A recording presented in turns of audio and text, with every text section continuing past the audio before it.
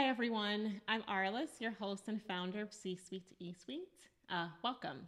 This is our first episode, and I'm super excited to be here with someone who holds a really special place in my heart.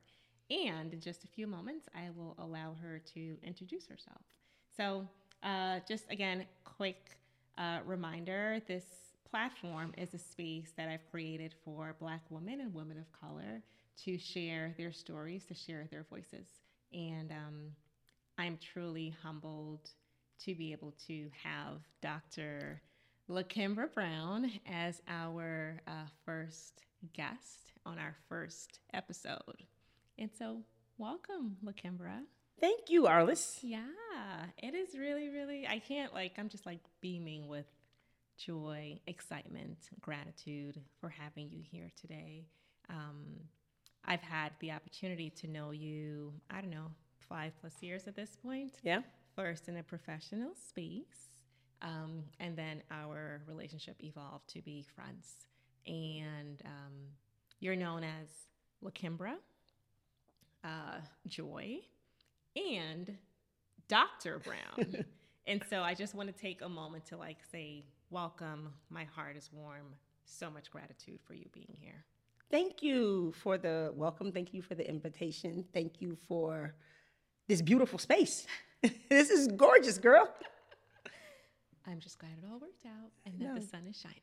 It's kissing my skin. And your skin is glowing and looking fabulous. Thank you. Looking fabulous. But really getting to more of who you are. Okay. Who are you?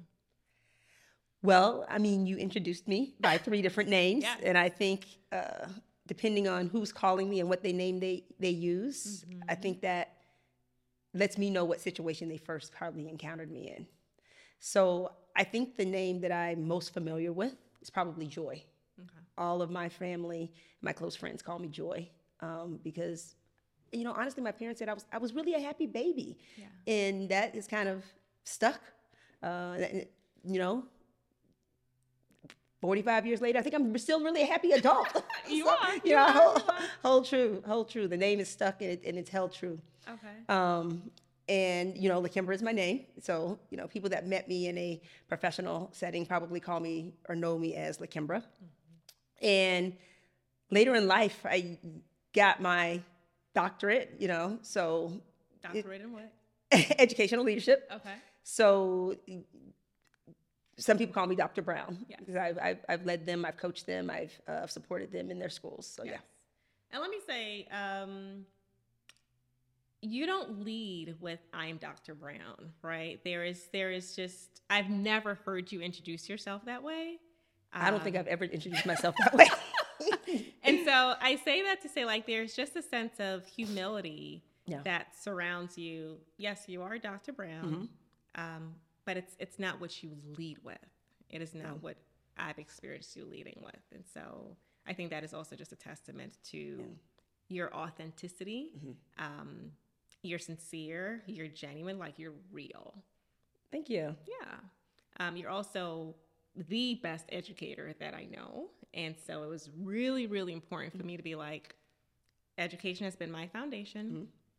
I have to get the best educator that I know to be my first guest on this podcast. And I know a lot of educators. But you are the person that I sought out to be I know it's probably going to make you feel a bit uncomfortable, but I need for you to do this one thing for me. And so I'm not going to lie, it took some coercing, right? I do remember you were like, hey, I'm doing a podcast. You want to do a podcast? I was like, okay, I will. And then you were like, okay, we need to. I was like, I probably should have asked more questions before I said yes. But I said yes because I said yes. I'll always tell you yes, but I should have asked more questions. But I'm really happy to be here to talk about something that I'm so passionate about. And I talk about it all the time anyways. Exactly. Yeah. Exactly. And it's so gonna be a conversation. Yeah, I would love for you to be able to share with us how did you get here? Got it.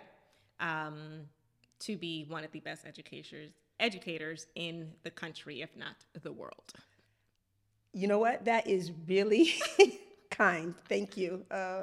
I'm going to I'm going to sit with that. Mm-hmm. You know, thank you for the compliment. Yeah. Thank you for the compliment, and thank you for your belief in me. I would say I got here, I mean, it's been a journey, but like early on, from my earliest moments, I do remember education in school being so valued in my family. And I personally always just had a love of learning. I still have a love of learning, but this, even if I did not have that, education was really primary and valued in my family. And this is what I mean in a very tangible example. I remember a door-to-door salesman coming to our house, and I remember opening the door, and they were selling Encyclopedia Britannica. Okay. I remember my father purchasing not one set, but 3 sets of Encyclopedia Britannicas. I had the like standard set, all like, 28 books. And then my younger sister, she had the like children's version. Mm-hmm. And then there was like a picture version for my youngest brother, Aaron. Okay. I say all that to say there are a lot of books in the house all the time. But particularly with the encyclopedia, every week we needed to read something and learn something new and write a book report and turn that in on Sunday to my dad. To your dad? To my dad, Got yes. it. Which was... This wasn't like homework, like this had nothing to do with school. Nothing. None of my teachers ever knew anything about this. Okay. But it was like the school of Lester Brown. We'll call it that school. So I loved doing this because I loved like just learning new things. My sister and brother, it wasn't their favorite thing, to put it mildly, but they still knew they needed to do it because I knew very early on that like education was the way out. It was a choice. It was a different pathway. Okay. So, school was really important and learning was really important. It's not that we had a long line of college graduates before us, but we knew that would be a way to kind of really elevate myself, but also be able to elevate the family, Okay. So, okay.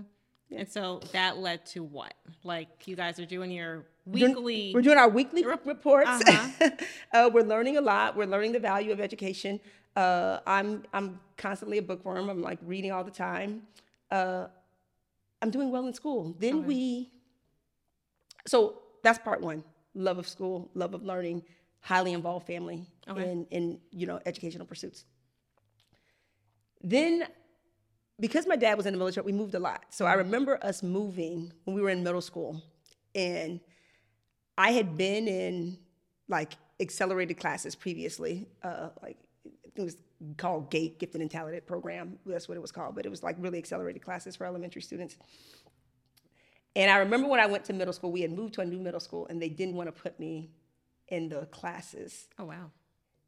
And at first I wasn't in them, but, they like, no, you need to, she's not been here. We don't have records of her. And like, even though we had shown the report cards, it didn't seem like it was going to transfer until, me being able to be placed in that class or those classes. So whatever, I got into the classes that I was assigned, but I wasn't challenged. Like I didn't feel like I was being pushed. So I do remember my dad going down to the school. He gave it a little bit of go. He didn't like kind of, go off immediately. He let it kind of sit. He tried it out for a bit. But I do remember him going to the school and having to advocate. Oh, wow. Okay. For me to be placed in those classes. And then once I got placed in those classes in 8th grade, I continued in those classes in 9th grade. So then in high school, even though my high school may have had, I don't even know how many kids my high school had. I think it was a pretty small class, maybe 1,000 kids, maybe 300 each class. I was tracked with a cohort of kids through my entire high school career, but I felt like I was able to be tracked because of a decision that was made in 8th grade to get me into a class. And now I've been in schools long enough to know, I didn't actually know it at the time, but now, 24 years later in my career, I see the impact of my dad advocating and the trajectory it was able to kind of put me on. And I think a lot about, the parents who didn't even know that there was these extra set of classes, Wow. who didn't know because they were working, because they didn't have time, that to go and advocate, to insist that I have access in the path that my life could be on. I feel like I'm in this position, but I'm in this position as a result of many people that have intervened knowingly or unknowingly at these pivotal moments. And now when I look back, it could have went a number of different ways. So I say that, had a beautiful experience in high school, got a scholarship, went to college, was a chemistry major, graduated with a degree in chemistry. You were a chemistry major? Yeah, I have a degree. My undergraduate degree is in chemistry, yeah. So. It's a Black chemistry major. You're like, yeah, I think I want to do chemistry. Well.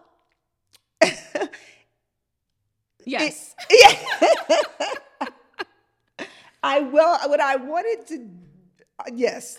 We'll leave it at that. In high school, I was like, chemistry, what? Yeah. That's all of the chems, organic chem, physical chemistry, or PChem. No, ma'am. Yeah, all of them. Yeah. And you're like, yep, I'll just do this in college. It's just. Yeah, I did that. Wow. Yeah. And so you did that in college. What happened after college? Well, in college, I actually got a job tutoring. Okay.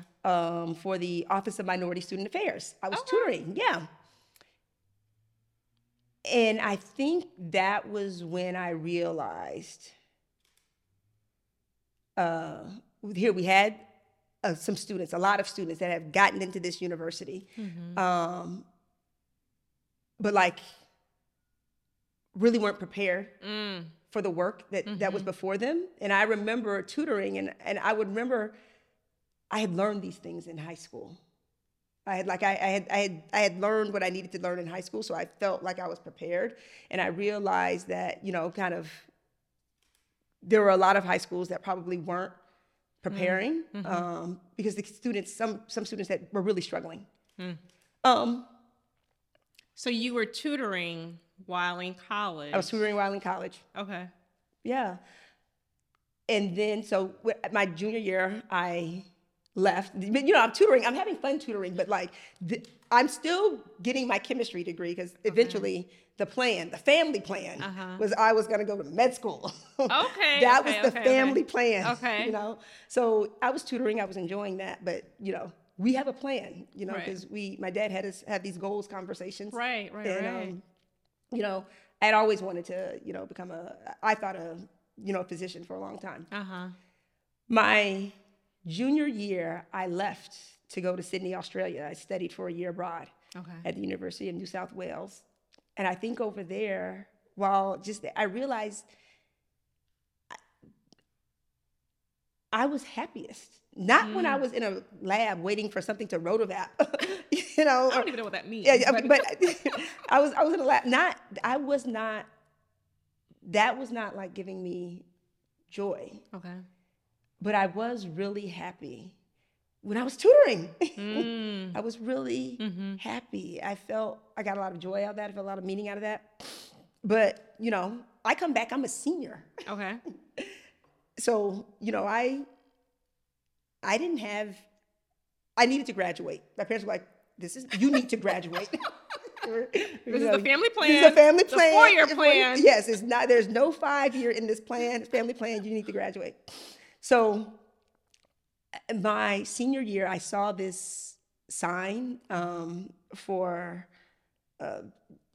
2 things happened. First, I read this book called Savage Inequalities by Jonathan Kozol, and that opened my eyes, and it perhaps gave insight to some things that I had been experienced through my tutoring of wait, why y'all don't know this? Yeah, what happened in your school? So then that opened my eyes, but then I learned about this organization called Teach for America, and I applied. I was so grateful to get in, and that also changed my trajectory. I'd say that's another pivotal moment, like, because then I went to Phoenix and I started, that was my avenue into education. Okay. I don't know if I would have been able to go into education without that avenue, because I would have had to go back and get a whole nother degree. And like, there were too many other things. There had been too many sacrifices already for me to go. So I was grateful that I was able to have that opportunity. And so I started teaching 7th and 8th grade, math and science, fell in love with science, you know. The lab that I had grown to like, oh man, again, like I fell in love teaching 8th graders about it, you know, a beaker and, you know, the experience, like their excitement for it got me excited. So, and I have not looked back. And now here we are, 24 years later, I have not looked back. Wow. Yeah. So you started teaching middle school. Middle school math and science. Middle school math and science. How long did you teach for? I first taught in Oakland. I first taught in Phoenix, and then I taught in Oakland. So I taught for 6 years. Okay. Yeah. So you taught for 6 years. What happened after teaching? Let's talk about what happened during teaching. Okay. So what happened during teaching? I taught middle school, you know, for my 6 years. And during some of those years, I also taught, because I was in California, at San Quentin, maximum security prison. Okay, can you just, don't like skip over that part, right? What do you mean?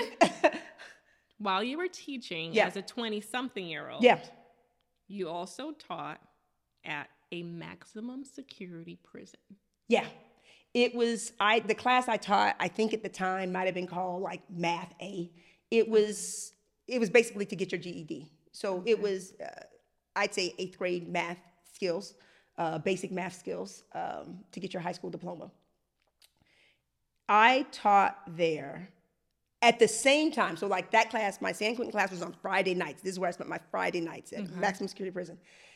So Monday through Friday during the day, I was with my 6th graders, 7th graders, 8th graders. And I guess the tragedy of it all, my students in San Quentin, I think were 19 to 60, wide range, mostly Black and brown males. But sometimes the lessons, because it was to get your, the skills for your high school diploma, sometimes my lessons overlapped. And so I want to pause. You said that Monday through Friday, you were teaching 6th, 7th, and 8th graders in your, daytime job. Yeah. Math.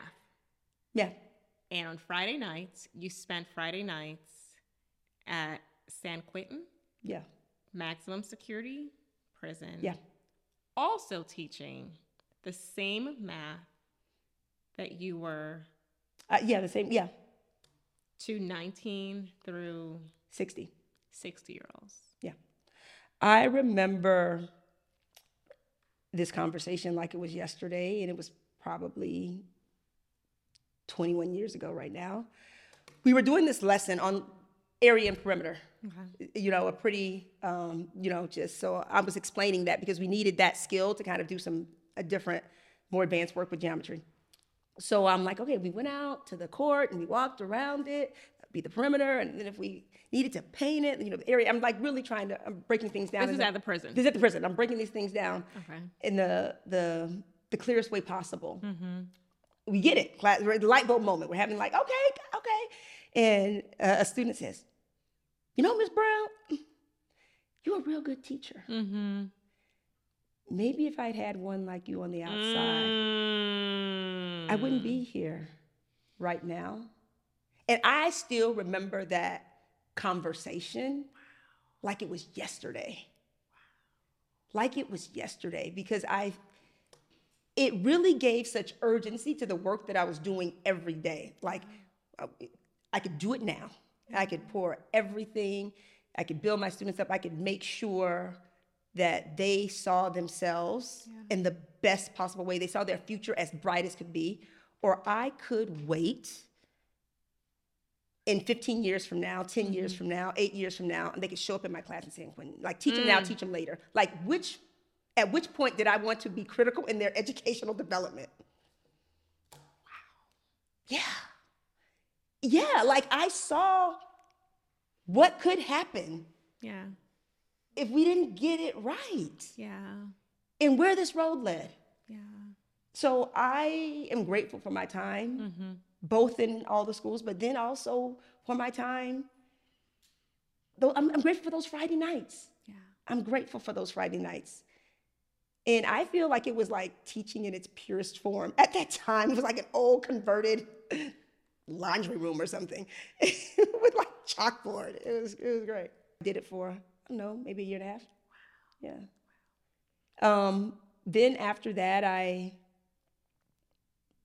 loved teaching. And I remember, but I also loved learning, as I shared. I was actually looking at some just graduate programs because I just wanted to continue learning. Right. So I needed a letter of recommendation. So I remember asking my principal at the time if she would, write me a letter of recommendation. I needed to include it in my graduate application. And she's like, sure, I'll write you a letter of recommendation. But she also asked me, have you thought about this other program? And it was one that she had gone through. And I said, yeah, but that's for principals. And she said, yeah, I think you'd be a great, principal, school leader. And I was like, it's kind of like, first of all, I think I just sat with it. I just like, okay, I just kind of sat with it.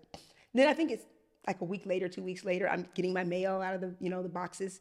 And she's, hey, did you get your application? And I was like, oh, this lady is serious. She wasn't just being polite because I asked her for a letter of recommendation. And then I think that is when the seed around leadership, particularly school leadership, was planted. And I think we were at a small school. It was a small school in Oakland. I think that was mentorship in its purest form. Because she would have to go to these, I think district trainings for principals. So she'd get a sub for me while she was gone. And she'd write out a schedule, be in the cafeteria at this time, go see this teacher at this time. So it was. Wait, so she's out. She's out and I'm like. At her principal training. And I'm like. Stepping in as principal. Yes. As a teacher. As a teacher to kind of run the school while she's gone. It was a small school. So we had some flexibilities like that, but it gave me insight into what she was doing, the work. So I applied, I got into a program. It also gave you I think the confirmation, the trust, she trusts you to do this thing in her absence. She did. And I had not thought about school leadership before she first planted the seed initially and brought the program up and then followed up and said, hey, you get your application in. And then said hey, while I'm gone, can you go ahead and make sure that these things are happening? So she's just those little nuggets. She was pouring into me when I didn't even realize it. And she clearly saw something in me that I had not yet seen or realized in myself, because I remember it's like that. It's like a student. You have a student and they're like, I can't write or I can't do math. And then you're like, this paragraph, this is great. And you point out the things and they're like, you think so? I'm like, yes, you are a writer. Yeah. I see you as a writer. You need to see yourself as a writer.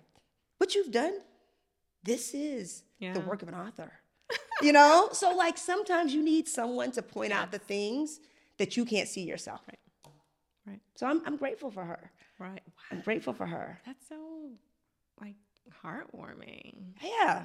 I'm gonna just go ahead and take my spot while I'm here. Just follow this thing. Follow this thing. It was. You're okay. You probably following me to the letter. I'm right? Okay. I need to go to the cafeteria right now. I'm standing right here. Wow. What happened after that? So you had the experience of a teacher.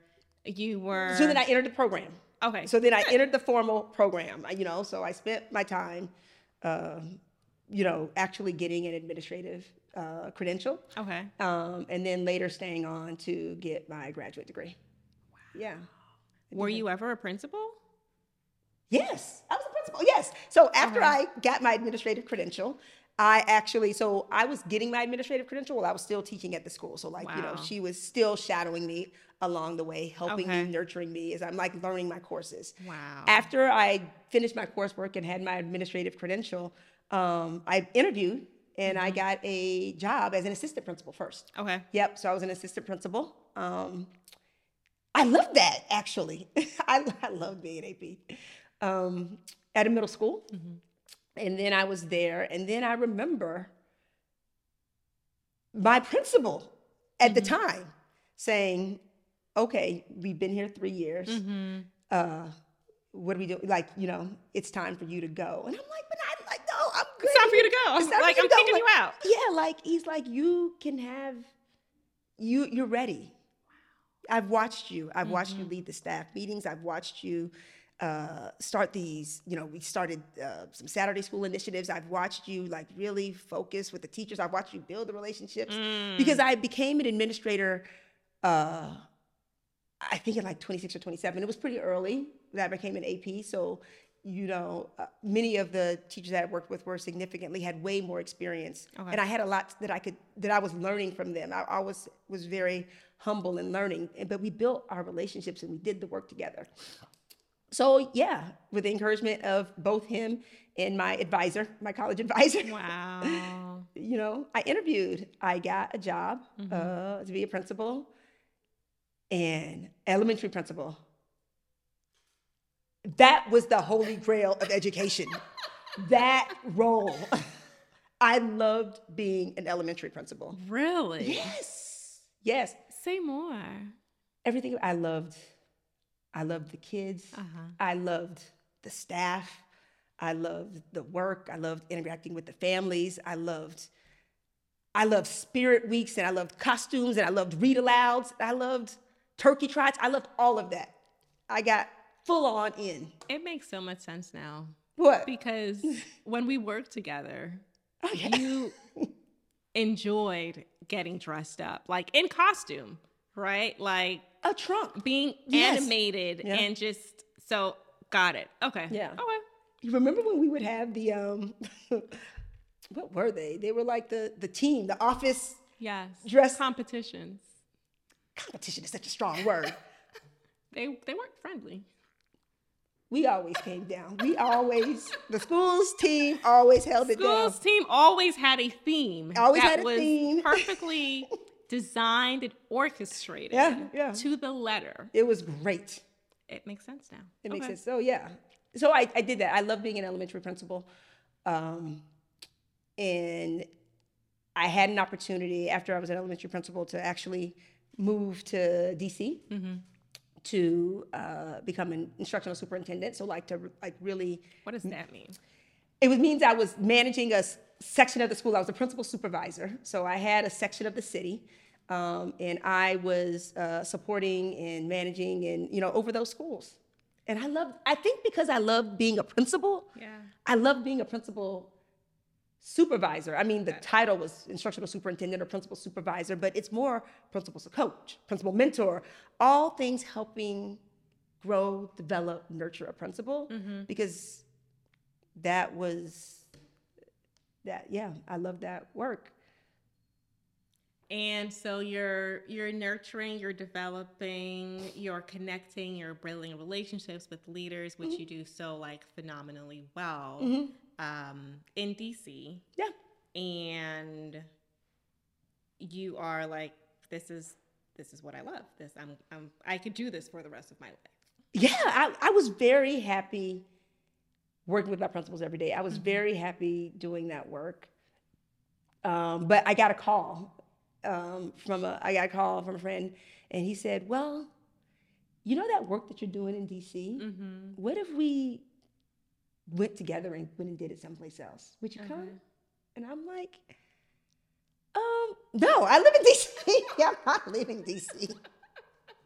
I love what I'm doing." But I said, "What I will do is I'll come and I'll walk your schools with you." Okay. And we can, I'll walk your schools with you and we can kind of see, and I went out there to really, I thought was to like walk the school, see, give some advice, Right. you know, help on like how some big things that came up and how you could approach it. Okay. And I stayed there for a week, and Oh I'm my like, God. well, we could do this. Right. Right. Yeah, all right. Okay. Yeah. So what turned into like what was I thought let me go out there and see your schools and kind of like, give a couple recommendations. Ultimately ended in a like, job interview. Yeah, a job interview, and those recommendations, now you can do them. Wow. All those things that you think could happen, why don't you join me and let's do it together? You think this is possible? Let's do it. Yeah. And I think that is what led to how we met, right? Because I too visited a school, and I'm like, yeah, this, there's some challenges, and ended up in a job interview, like that whole process. But ultimately, we were able to work together. Yes. Do you remember the first day that we met? I do. I drove. I remember. So I had, at that point, I had committed I was going, and you had committed you were going to go as well. And after an interview process, and oh yeah, absolutely, yeah. That yes, all those things happened. But signing the dotted line. Yeah, I'm like, okay, this is really happening. I need to hire some movers and pack my things because I'm like leaving in a couple months. So yeah, this is really happening. Yeah. So as the team started to take formation, I'm like, I don't want to meet the team on our first day. Like, I'm going to Philly. Yeah. So I drove to Philly, and we were going to have like, I think an hour, 90-minute lunch, and I was just going to drive back home. But we ended up staying that restaurant for like hours, like 4 hours. We just talking and laughing and connecting. Yeah. And I remember I was already excited driving to Philly about like the new opportunity that awaited me. But then after I started meeting the members of the team, and you were the first one that I met, I was like, yes. Yeah. This feels right in my soul. Yeah. This is where I need to be. Yeah. So. I too remember that day. Yeah. And I'm like, I've never done that before. Like, let me go out to brunch with someone that I'm going to be working with, that I'm meeting for the first time. Yeah.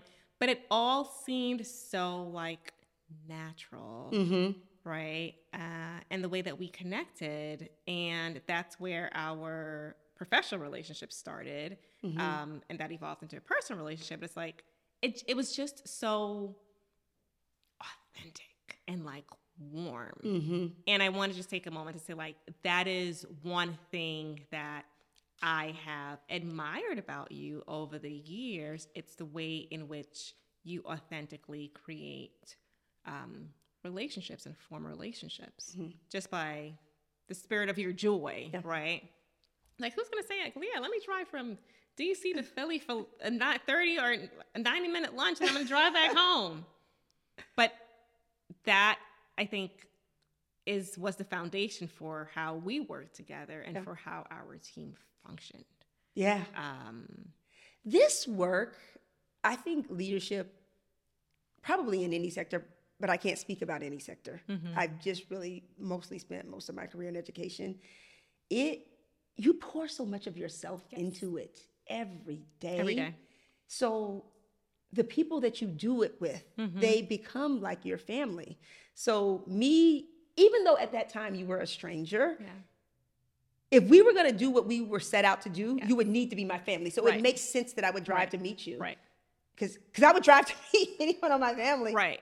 And also, like, the theme of breaking bread together. Yeah. Right? Yeah. That's what we did. That's what we do. Remember we would have those Sunday dinners? Yes. Yes. Go over to our CEO's house, and he would cook for us, and we'd just talk about the week, and we'd talk about the past week that had happened and the upcoming week that's going to happen and what we needed to do. But like, those Sunday dinners were a staple. It was our family. It was our family. It was our family time. It was our family. And that is what helped to get us through what I would say was or is a really pivotal professional experience for me, right? Yeah. it was hard work.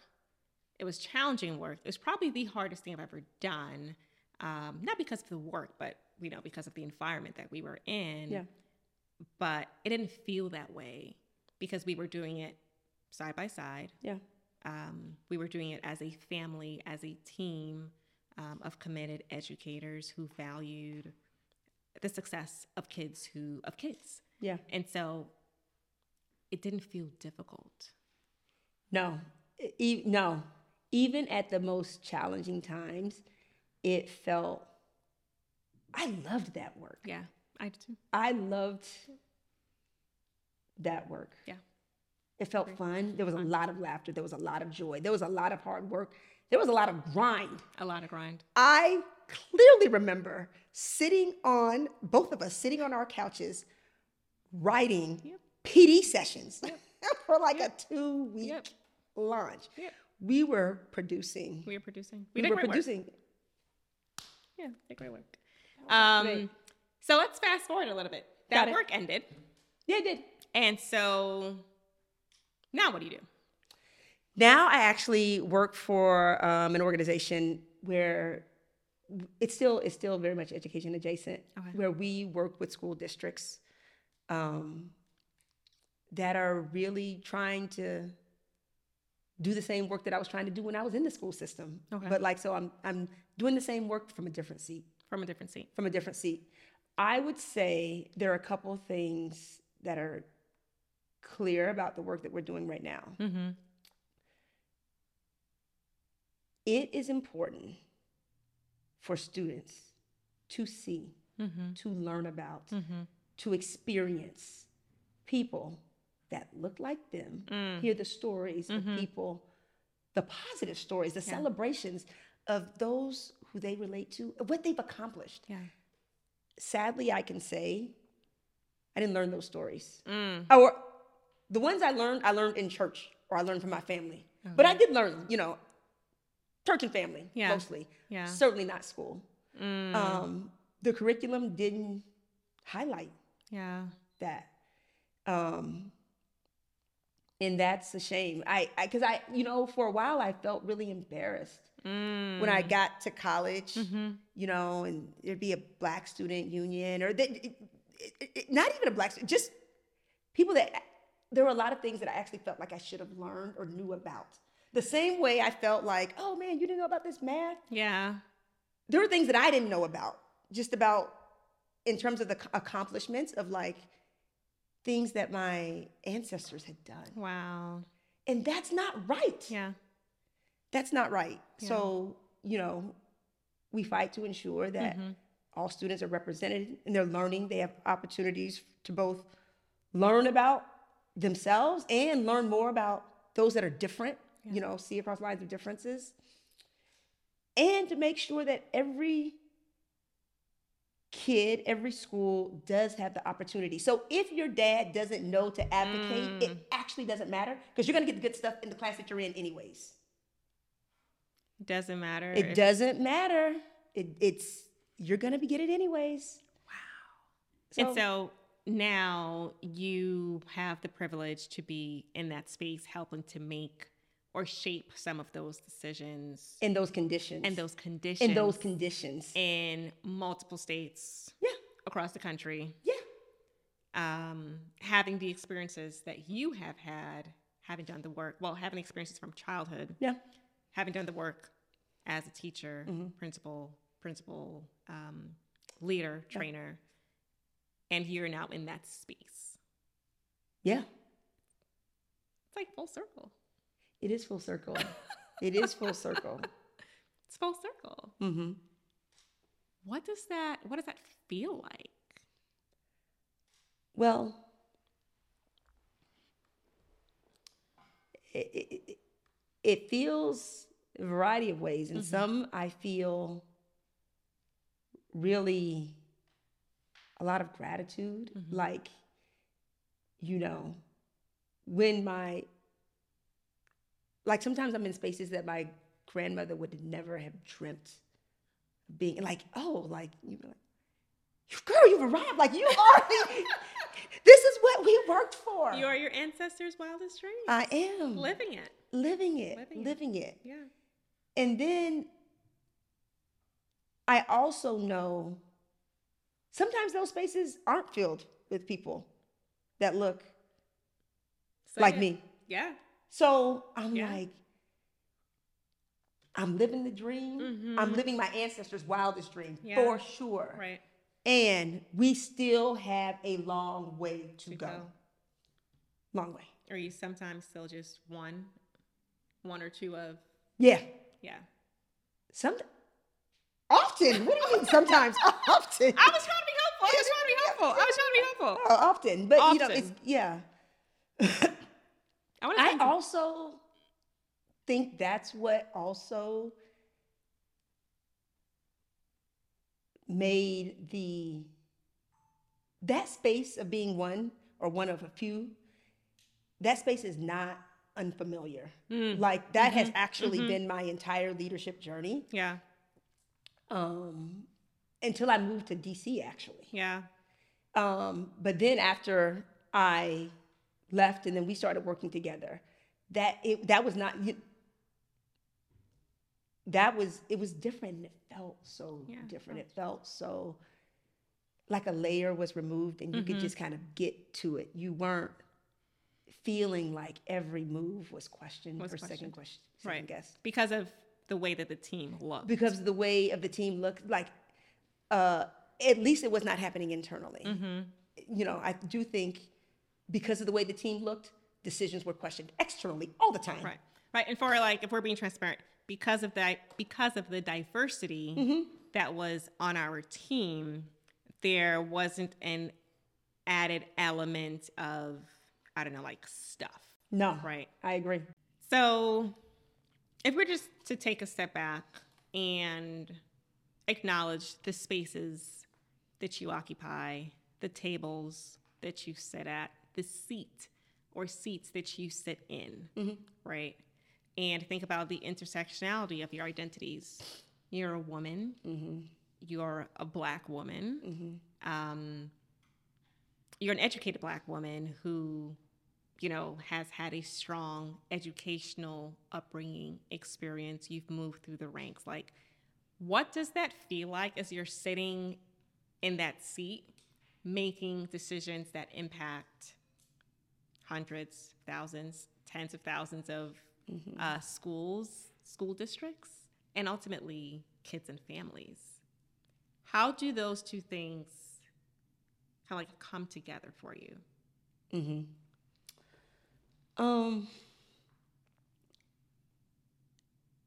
I have grown, and I am actually still growing into my actual confidence, if I'm being fully transparent, in the space. Because What you mean? Because I remember I've gotten feedback at times where, like, it was another one of my mentors. She's been with me since the beginning, and she's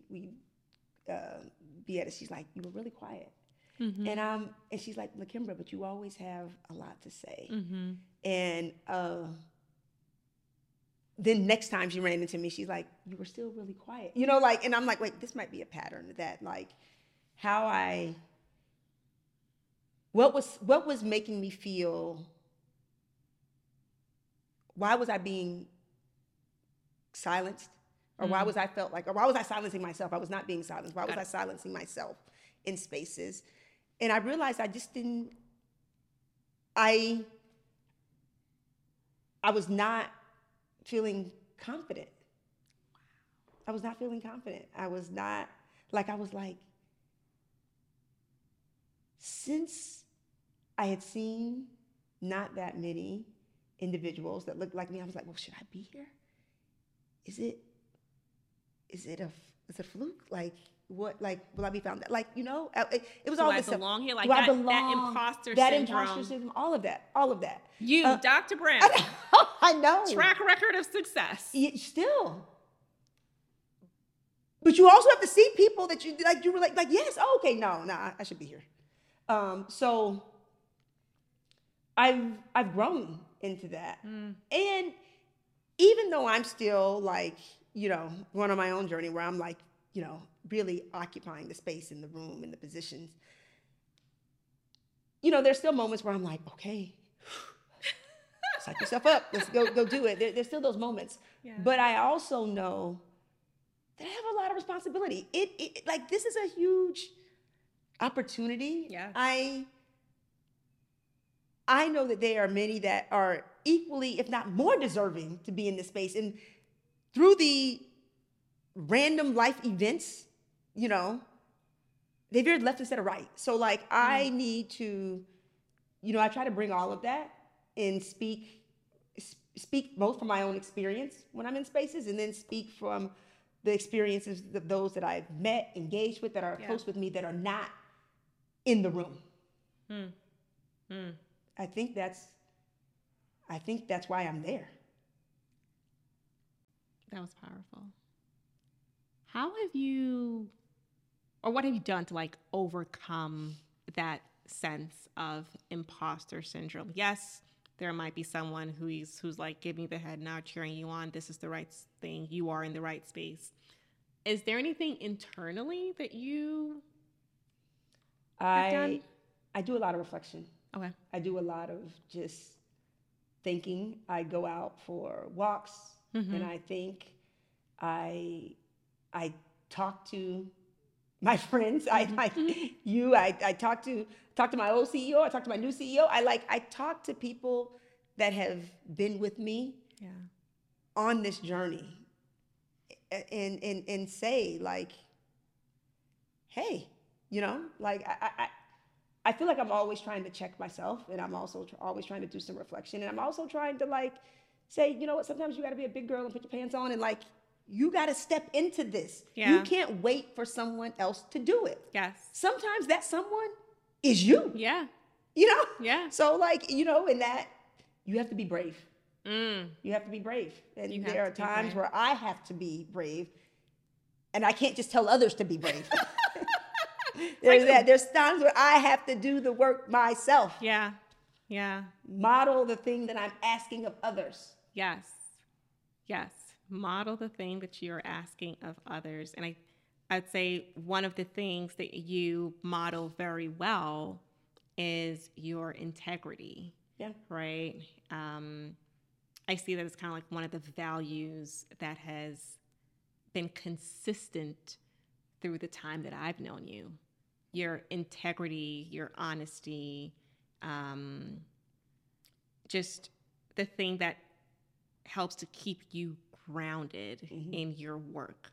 Are there any other values that you would share, or any other values that you would share? So like, these are the things that continue to ground me, or something that might have evolved from, earlier professional years to now. Yeah, I think when I think about things I value, I value team. I value team so much. What does that mean? It means we in this together. This thing that's gonna be really hard, that we both said we were about. Yeah. I value team in work. I value team in my personal life. Yeah. Like, I value team in my relationships. Yeah. Like, I need to feel like we're working together. Yeah. That we're playing together, that we are. So I value team.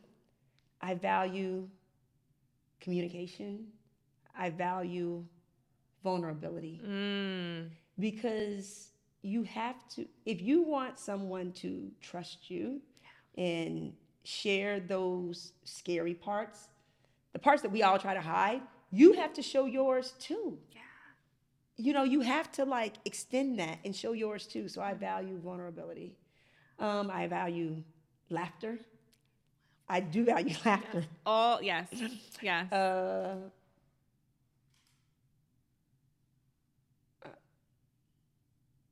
And I think I value hard work. Like, sometimes it's not sexy. Sometimes it's just day in, day out, hard work. Yeah. So you're working hard. Yeah. Do you play just as hard? Absolutely. What are some ways that you take care of yourself? Like, what does that mean? What are some ways in which you play? What are some ways in which you experience joy? I have so many things. Literally. Give me like top 3 things. Top 3 things that I do to fill my time. Okay, I'll kind of like, I'll go from smaller, like takes a little bit of my time to like takes a massive amount of my time. So You may need 5. Now you got 5 things. If oh, okay, no, I mean I can I can give you 5. Okay. I mean, the Discovery Investigative Channel addict in me is really into these murder mysteries. yes. So I have a murder mystery subscription. I saw my murder mysteries. Me and my I have a friend. We solve those. I really am into like crime fighting and solving murder mysteries. I'm into just going new places, trying new things, like whatever it is. Like right now, the thing that I want to learn how to do is pickleball. That's a new thing that I haven't learned, but if it's new, I'll like try it. I like to be outside. Okay. So I like to be outside. So Murder mysteries, pickleball. well, no, not pickleball yet. But like new things. New things. New Trying things. new things. Okay. And the new thing that's gonna be pickleball. I gotta get the lesson scheduled. I'm into good food. So I love every time I go somewhere, I try to sign up for a foodie tour. Yes. So just I can learn the history of the food of the region, but then also just learn about the region, So love to do those. And I think the thing that I spend a lot of time on is cycling. I cycle. Okay. I bike a lot. You were an avid cyclist. Yes, I would say I'm an avid cyclist. I would say that I'm an avid cyclist. But it's crazy how I became an avid cyclist because my family actually, they laugh at me because it took me the longest amount of time to like learn how to ride a bike. My dad and mom were chasing me up that street for 3 years trying to like get me to like learn how to ride a bike. Without the training wheels. Without the training wheels. And now you're an avid Now I'm an cyclist. avid cyclist. I have a lot of bikes. A lot of bikes. Too many. You have a foldable bike that fits in your suitcase, so I can travel with my other. I love travel. You're the only person that no. Let me say, Black woman that I know who is like an avid bicyclist. Granted, I'm not like you're not tapped into the cycling community. I'm not. Let me use that as a disclaimer. But I mean, like, LaKimbre, you have a lot of bikes. I do have a lot of bikes. And I do have this foldable bike with its own suitcase that I take with me on my trips. Yes. Yeah. And so that I can ride. Like when I'm someplace new, I want to like, when you're seeing a city by bike, it is tapping into all of your other senses. Like there are places that I ride that are in my neighborhood. And I'm like, how did I miss this? Okay. How did I miss this? Because you're seeing everything in a different way. Wow. And when I'm on bike, one, it's like, I think it's how I take care of myself in terms of fitness, but it's also mentally. Like my life is worked out when I'm in the saddle. Like I'm getting my to-do list ready. I'm checking it out. I'm like, I come back from a 30-mile ride and I'm like, all is right with the world. I have worked this out. Like as you're riding, you're taking care of yourself mentally. Mentally. Absolutely. I would say mentally more than physically. I am thinking about, I'm doing a lot of reflection.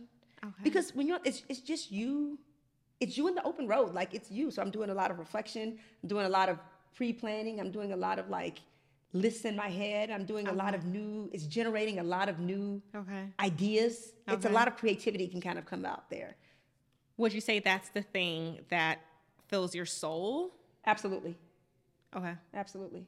Makes you feel whole? I think riding a bike, when I'm out on the bike, it gives me a lot of joy. I think also when I look at just my life's work and like the schools that I've worked with, the people that I've met, the journeys that I've been on, that also that fills my soul. It warms me on the inside. When you say the schools that you've worked with, like, how many schools are we talking about? You know what? I don't have the exact number, but it's kind of close. During the pandemic, everybody was doing that spring cleaning during the pandemic. So I had I was like, oh, now's the time to kind of go through Right. and organize all my closets. So I got all of my shirts, you know, all this time in schools. Like, so I got all the t-shirts from all the schools I'd either worked at, led Yeah. as a principal, and then, you know, supervised as like they were in my cluster. So like I was Okay. over those schools. And it was a king size quilt, double sided. I'd say at least 58 squares. It was more than that, really. I'm gonna send you a picture of the quilt. Okay. Because I was so proud when you know, now I'm sleeping underneath it because it's cold in Ohio. And when I was sleeping under it, somebody came up and they were like, wow, look at this quilt. And I was like, yeah, I'm pretty proud of this quilt, you know? And they're like, this is your life's work. I mean, I hadn't thought about it that way, but when I looked at each of those, they each had a story behind it. They each had a story behind it, and I'm like, this is my life's work. It is your life's work. Yeah, and it's interesting that you say that they each had a story behind it, because one of the things that I also know you for is helping to create stories. Yeah. Right? Helping to curate experiences without even like thinking. It's not even like work for you. Yeah. And I want to take a moment.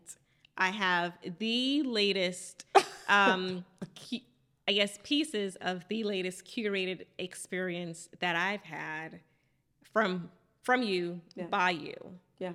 And I want to hold this up. This is a succulent. That's so beautiful. It is. It moves. Look It how moves. First of all, I didn't even know what a succulent was, right? But we had the opportunity a couple of weeks ago to be in community with one another, and in true joy fashion, you made that that space so rich with experience and connection and meaning.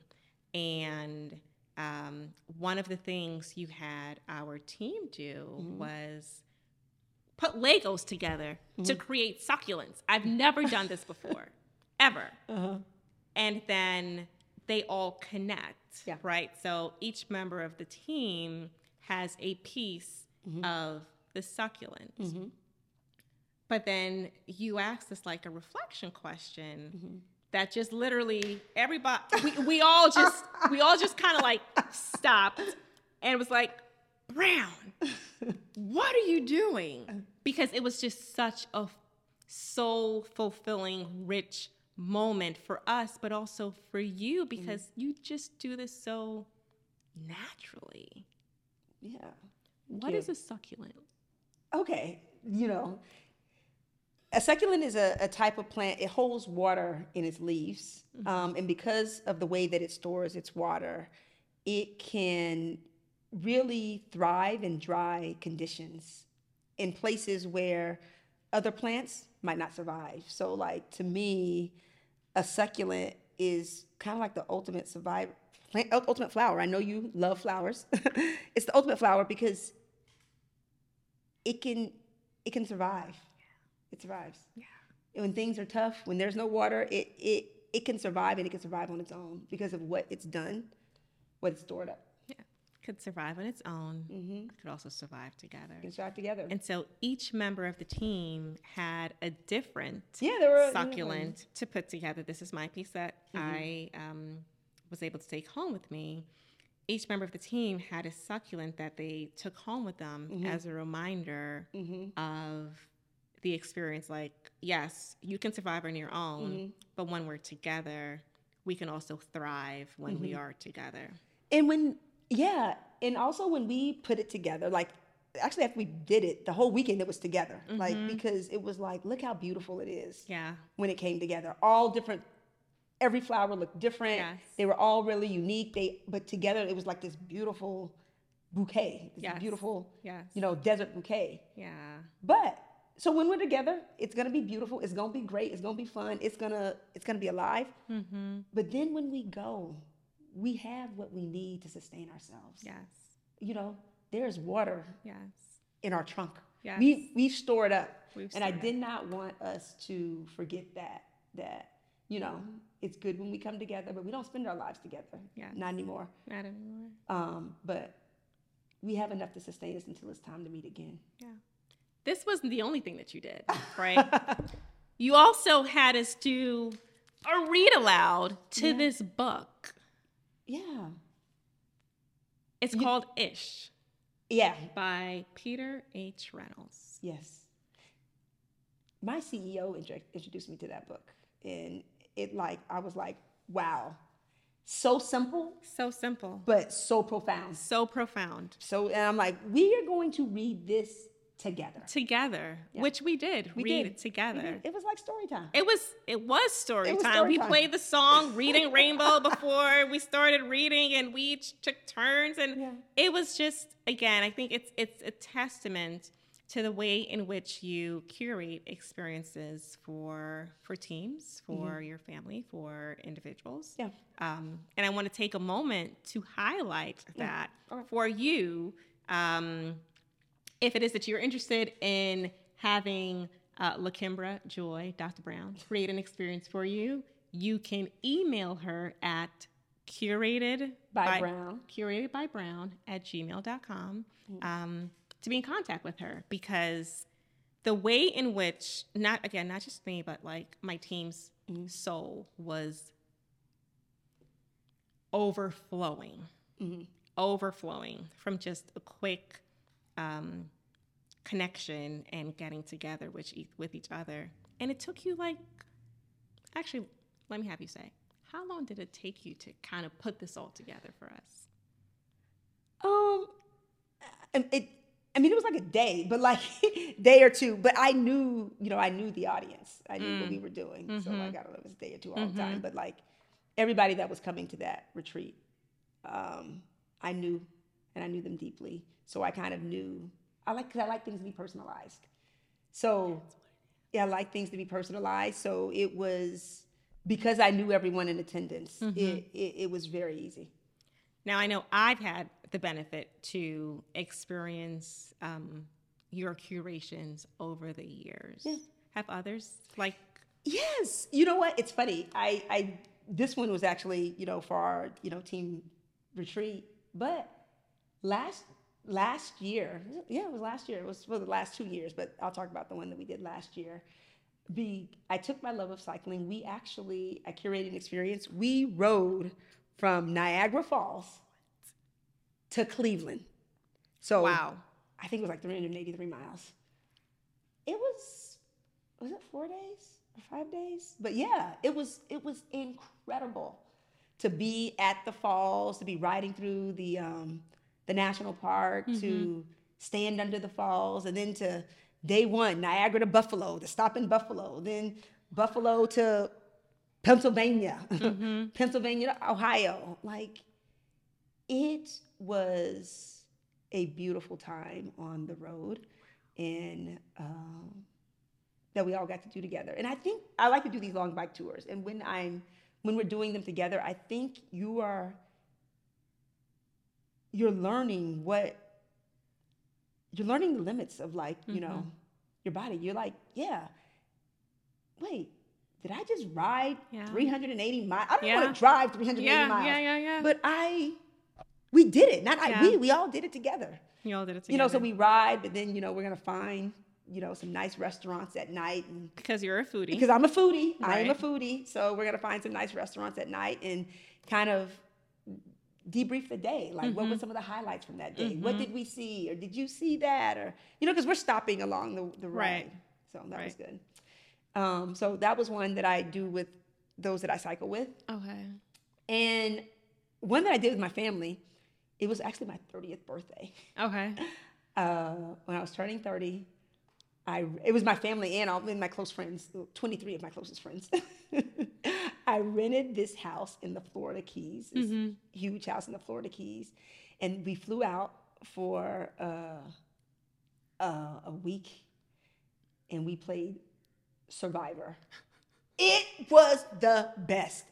It was full on. it was full on. Like we had a confessional, like after you got voted off, like we would walk out to the dock with our tiki torches and like the tribal council would speak, you would get voted off and then you'd have to go into the confessional, which was the laundry room, and do your video confession of like, who you thought voted you off. It was so fun. That was at this You point did all of this 15 years ago. Yeah. It was, people are still like, when are we having the Survivor reunion? When are we having the Survivor? I want to go. It was so much fun. It was great having this is what made that experience so great. Mm-hmm. It was like 20 people. But outside of my family, Mm-hmm. So maybe 5 of the individuals were my sister, my grandmother, my aunt. Like they knew me. Okay. Everyone else were friends that had Okay. met me at different phases of my life. Wow. So what was great was that when everyone came, no one knew each other. They all knew me, but they didn't know each other. But now you're going to be in this house. Right. With these individuals. You're going to be playing this game. It's a friendly game, but it was still a game. Just trying to fight for your life. Trying to fight for your life, to stay, Because once you got voted off, you could no longer play. You were still in the house. Okay. Yeah, you were still in the house. Okay. But you were just watching. You weren't playing. So Got you were it. cheering on, your teammates and things, but you weren't playing. But it was fun playing. And I liked seeing how quickly strangers who knew me, some knew me, maybe we met in high school. Maybe you knew me in college. Yeah. Maybe I worked with you. But you all came together, and so they had different stories about the LaKimbre or the Joy or the Dr. Brown that they knew. Right. So they all knew me from different vantage points, and it was good having that all convened, but it was a lot of fun. I mean, there was a karaoke night. There was a food factor test. And I lost that one. you did all of this. Yeah.